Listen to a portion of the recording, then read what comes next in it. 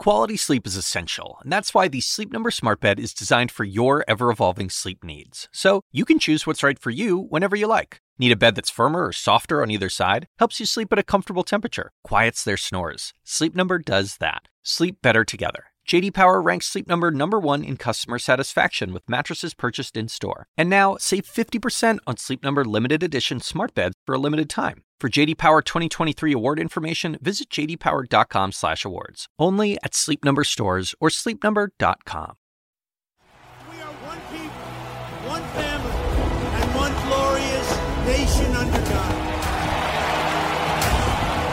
We will make America great again. Welcome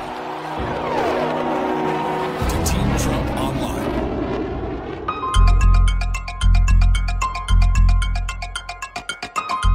I'm CNN Washington correspondent Ryan Nobles in for David Chalian, and this is the Daily DC. That was the introduction to what the Trump campaign has dubbed Team Trump Online. It's a nightly live stream broadcast that has really become a hit with the president's followers and an essential part of the campaign's digital strategy, all with, at least at this point, not one appearance from the president himself. With the president's signature campaign rallies on ice for now due to the coronavirus, his campaign views these nightly conspiracy-filled vent sessions as a key way to bring his message to his base. So joining me now to break down Team Trump Online is one of our fantastic 2020 campaign embeds who's recently been assigned to the Trump campaign. He's my partner covering the Trump campaign for CNN, and that is DJ Judd. DJ, thanks so much for being here. We appreciate it. Thanks for having me, Ryan. All right, so let's talk about Trump TV. And you've been tuning into these Trump Team online broadcasts now for about 2.5 weeks. So just start by walking our listeners through what this concept is and what a typical episode normally looks like. Well, it really is sort of the answer to the question, what does a Trump rally look like without President Trump or without the rally itself? It's these live streamed. They usually run about a half hour to 45 minutes events, and they're hosted by members of the Trump campaign or people in the Trump orbit. And it's just this opportunity to get the Trump campaign's message directly to their base at a time of a pandemic. So typically the president's daughter-in-law, Lara Trump, is one of the recurring hosts. Good evening, everybody. Welcome to Team Trump Online. I'm Lara Trump, and tonight we are so excited to... And she tends to interview different voices from Trump world, ranging from right-wing commentators to prominent conservative politicians. Joining me is an actor and a conservative commentator, Stephen Baldwin. Joining me is the United States Senator from the great state of South Carolina, Lindsey Graham, Governor of Arkansas, and former presidential candidate, Mike Huckabee. Governor Huckabee, even people like baseball legend and New York Mets Hall of Famer Darryl Strawberry have made appearances. I played Major League Baseball for 17 years. Stop listening to the fake news. I played around it. I know fake news. They only talk about bad things, believe me. And the one message that unites all of these people is sort of that they are very big fans of Donald Trump, and they are eager to deliver his message to the American people directly. Yeah, it's really fascinating, the big names that they get to participate in this. We're going to talk later about Mitch McConnell, the Senate Majority Leader. He's not one to do television interviews on a regular basis. You mentioned big stars, Stephen Baldwin, Darryl Strawberry, and Ted Cruz, Tom Tillis, senators that have joined across the board. But DJ, just how successful is this? We know that Donald Trump can draw a big crowd basically anywhere. Are there a lot of people watching this online broadcast? So we take this with a grain of salt because we're relying on data from the Trump campaign. But last week, Lara Trump told reporters on a call that each broadcast draws 1 million unique viewers, and that over all of their broadcasts, they've managed to draw a total of 8 million unique viewers. So that's a pretty sizable crowd size, certainly more than they'd receive at any given Trump rally. It's pretty far-reaching, and it's managed to incite the base quite a bit. And what is it like watching one of these? Is it like you're watching a TV show, or is it like you're kind of, jumping in on a Zoom call that you aren't actually a part of? The whole idea behind this is it's a very slick, very professionally produced broadcast that you're receiving. The Trump campaign has boasted about the strength of their digital operation. Brad Parscale, in fact, the Trump campaign manager, was formerly the digital director for President Trump's campaign in 2016. And it shows. It's a very professional operation. It looks like it's been pre-produced, pre-scripted. It's very well done. And as a result, it doesn't look like a Zoom call. It doesn't look like sort of this waiting to connect and buffering thing that you may see with some other campaign events. It is a finely tuned product that they are getting direct to voters. Yeah, I think what's also interesting about it is obviously they have very professional looking graphics. They also have little messages that will pop up during the broadcast with a little chime, a notification, if you will, that will tell you to download their app or to donate to the campaign or to earn points in their app system to win a pint glass or something along those lines. It is all very well produced and noticeably different, I should say, DJ, than what we've seen from Vice President Biden. Yeah, I mean, it is its own unique universe online. Like you said, there's prompts to the Trump app. There's opportunities to sign up for text alerts, opportunities to volunteer, opportunities to donate. This is a complete online ecosystem that the Trump campaign has built, and it is fully functional and fully ready to go by the time that we see it. So this is not a work in progress. This is a work completed and ready to go. On the other hand, the Biden campaign has sort of struggled to get their digital operation off the ground. They've sort of drawn criticism for being a little scrappier and a little less prepared for the pandemic. And that's understandable, only because nobody was expecting to sort of see the campaign trail at the state that it is right now. But the Trump campaign was prepared for this, and it really shows in these Team Trump online broadcasts. In fact, DJ, let's give one example of kind of the issues and kind of the problems the Biden campaign has had as they attempt to ramp up their digital operation.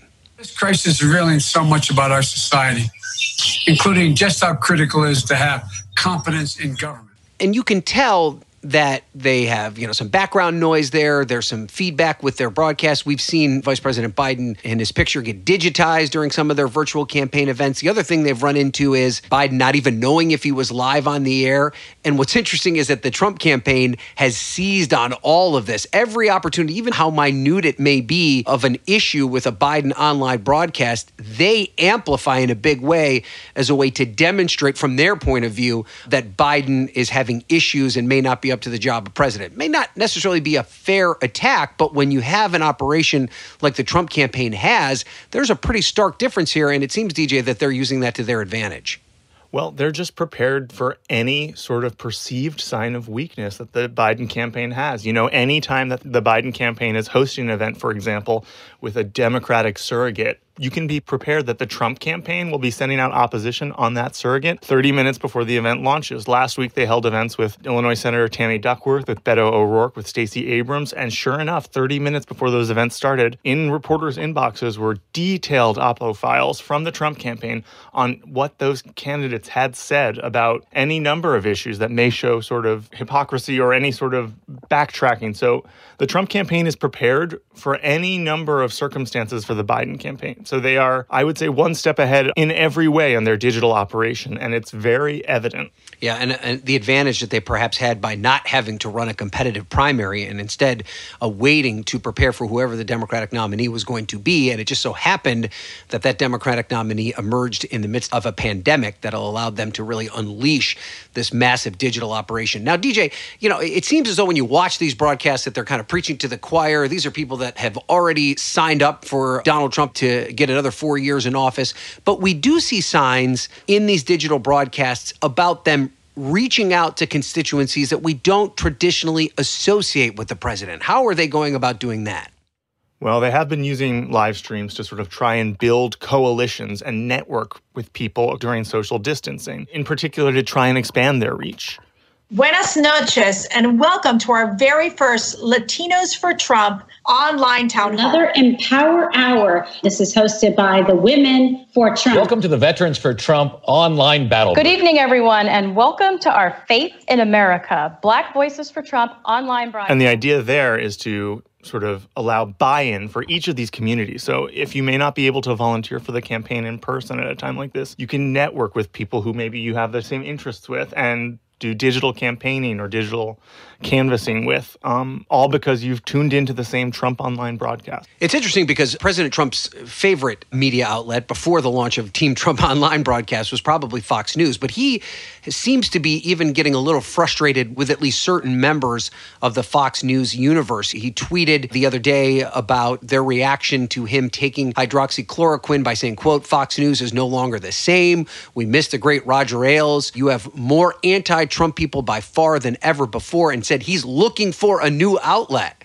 Well, It looks, DJ, that they've established that new outlet. Is this perhaps what we could see in a post-Trump presidency where he turns the Team Trump online broadcasts, which are right now a campaign function, into Trump TV or something along those lines? You know, it's still a little too early to tell, honestly, but it sure has the groundwork for being one. I mean, you see segments hosted by former cable news host Kimberly Guilfoyle. Lara Trump has a background in TV. There's certainly the means to start a sort of online TV network, and it is produced and presented as one, which will excuse some people from believing that what they're seeing is actual legitimate news and not just campaign broadcasts. But I think for now, it's still in the campaign phase, although it certainly has the bandwidth and the ability to become something more should the president and his allies decide that they want it to be so. We're going to take a quick break, but when we come back, more with DJ Judd and the Trump Team online broadcast. You're listening to The Daily DC.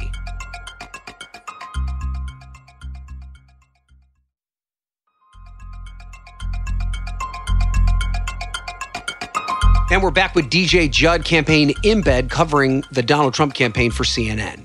It's interesting, DJ, because when you started on the beat, we talked about how we were going to cover these online broadcasts. And in the beginning, we had a sense that there wasn't a whole lot of news that was being made, that for the most part, it was just campaign talking points being regurgitated. Not that there isn't some need for that from a campaign perspective, but it seems, though, since we had that conversation, that we're finding more and more examples of actual news coming out of these events. And there was an episode recently, which we've already talked about, where Lara Trump interviewed Senate Majority Leader Mitch McConnell. I'm Lara Trump, and tonight we are so excited to be joined by our very special guest, Senate Majority Leader Mitch McConnell. Welcome to Team Trump Online. And McConnell went right after President Obama, didn't he, DJ? That's right, and Senate Majority Leader Mitch McConnell doesn't exactly do a lot of TV interviews. So when he joined Lara Trump to slam President Obama for his criticism of the Trump administration's coronavirus response, it was big news. But I think it's a little bit classless, frankly, to critique an administration that comes after you. Now, this is just one part of the latest chapter in President Trump's sort of obsession with President Obama. He did make another claim about President Obama that actually McConnell himself has come back to say wasn't true. Tell us about that. Well, that's right. And this is just a good example of how these Team Trump online broadcasts are just fact-check-free zones, not a regular news interview. So take a listen to what Majority Leader Mitch McConnell claimed. They claim pandemics only happen once every 100 years, but what if that's no longer true? We want to be early ready for the next one, because clearly the Obama administration did not leave to this administration any kind of game plan for something like this. Now, that's a claim that's demonstrably not true. As McConnell later admitted in an interview with Fox News' Brett Baier, the Obama administration left a 69-page playbook, but he wasn't fact-checked on the broadcast, and it took him 4 days to recant that claim. So that was a claim that lived on the internet and sort of circled around Trump circles for a very long time until it was actually checked.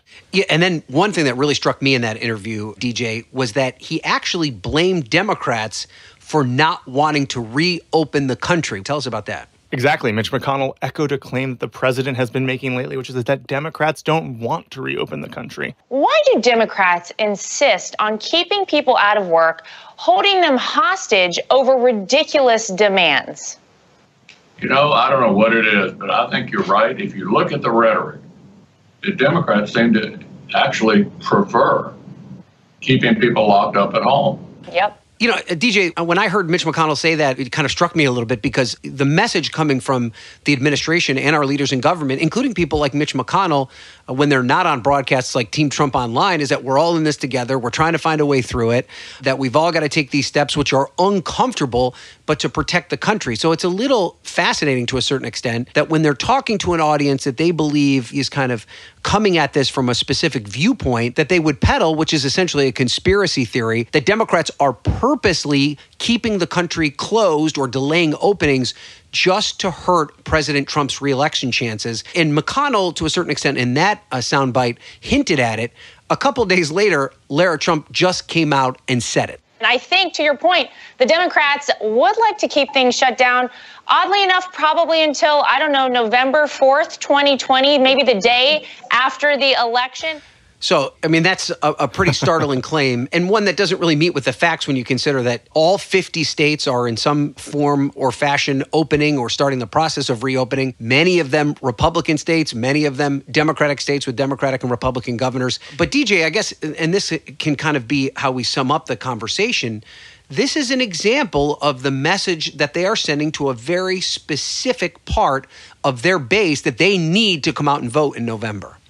Well, the idea that something that they say on a Team Trump Online broadcast has to comport with facts isn't the case. I mean, frankly, there's no one fact-checking any of these people. So this is not a news interview. As much as it may look like a news interview, as much as it may be packaged and delivered like it's supposed to look like a news interview, this is just the campaign giving their message directly to supporters, knowing that it's a safe space, knowing that they won't be challenged on it. And that's why you see things like that happening. So I think you can expect more of the same leading up to the election. And for people who sort of grow accustomed to going to Team Trump Online broadcasts and consuming them, I think that they will start sort of living in an echo chamber where they're going to consume things that reinforce what they already believe, and then they'll hear it again. So, DJ, just to wrap up here, you're someone who serves as a campaign embed. For our listeners that don't know what that is, that means that you basically are on the campaign trail every single day. You were based in Iowa and then followed the Pete Buttigieg campaign before it ended. How different is this from being at a rally every single day with a lot of people around, being able to talk to voters, being able to interact with the candidates themselves versus watching these online broadcasts, which you're doing just like the million or so other people that are watching them? It has to be a different experience. Well, yeah, the thing about being on the campaign trail is, on the one hand, you do sort of get into the echo chamber of whatever candidate you're following just because you hear them every day in and out, and you grow to know their stump speech and their message like the back of your hand. The difference here is I don't get to go and, eat at a local restaurant or talk to voters after. I don't get to sort of see what's going in and what's going out. I'm just in my room every night at 8 p.m. watching these Team Trump Online broadcasts. And so you sort of do only hear this. And you need to remind yourself that there are other things that voters are consuming, hopefully, and that they're sort of living their lives in between these Team Trump Online broadcasts. But we are sort of restricted as campaign trail reporters by this pandemic, and we're not able to necessarily get in contact with them the same way that we might have before. So it's a tricky wicket because we don't necessarily know what's happening on the ground. This is sort of we know what they're sending to voters on the ground, but we don't necessarily know if people are believing this, if people are, tuning into this religiously and have become to see this as their only source of news. It's tough to see what Team Trump Online broadcasts will mean for people. And I don't think that we'll get to see unless we sort of get out on the trail and get to go to these Trump rallies again, because it's going to be a while before we really sort of get any sort of normalcy on campaign trail reporting. And this is a brave new world. It's unprecedented what we're looking at right now. And I think it's going to take months for us to really understand what the ramifications are. Yeah, I think you encapsulated that very well. And we should say, not getting a sense of how voters are responding to this message. The same can be said for the Biden campaign as well. We have no idea how voters are responding to the way that he has handled the virtual campaign world. It is a huge challenge for us as campaign reporters, but it is part of our job. And it's one of the many things that we're working on here. And we know that the Trump campaign wants to get back out on the trail. We have reporting, I've talked to many RNC and Trump campaign officials. They have a very much a desire to get President Trump back out there. So perhaps we'll be talking to voters a little bit sooner rather than later. All right, DJ Judd, thank you so much for joining us. And a special thanks to our listeners as well. Remember, we publish a new episode every weeknight, so please subscribe on your favorite podcast app. And while you're there, please consider leaving a rating or a comment. It helps people find the show. And if you want to tweet about this podcast, do so by using the hashtag #TheDailyDC. Stay safe, stay healthy. We'll talk to you tomorrow.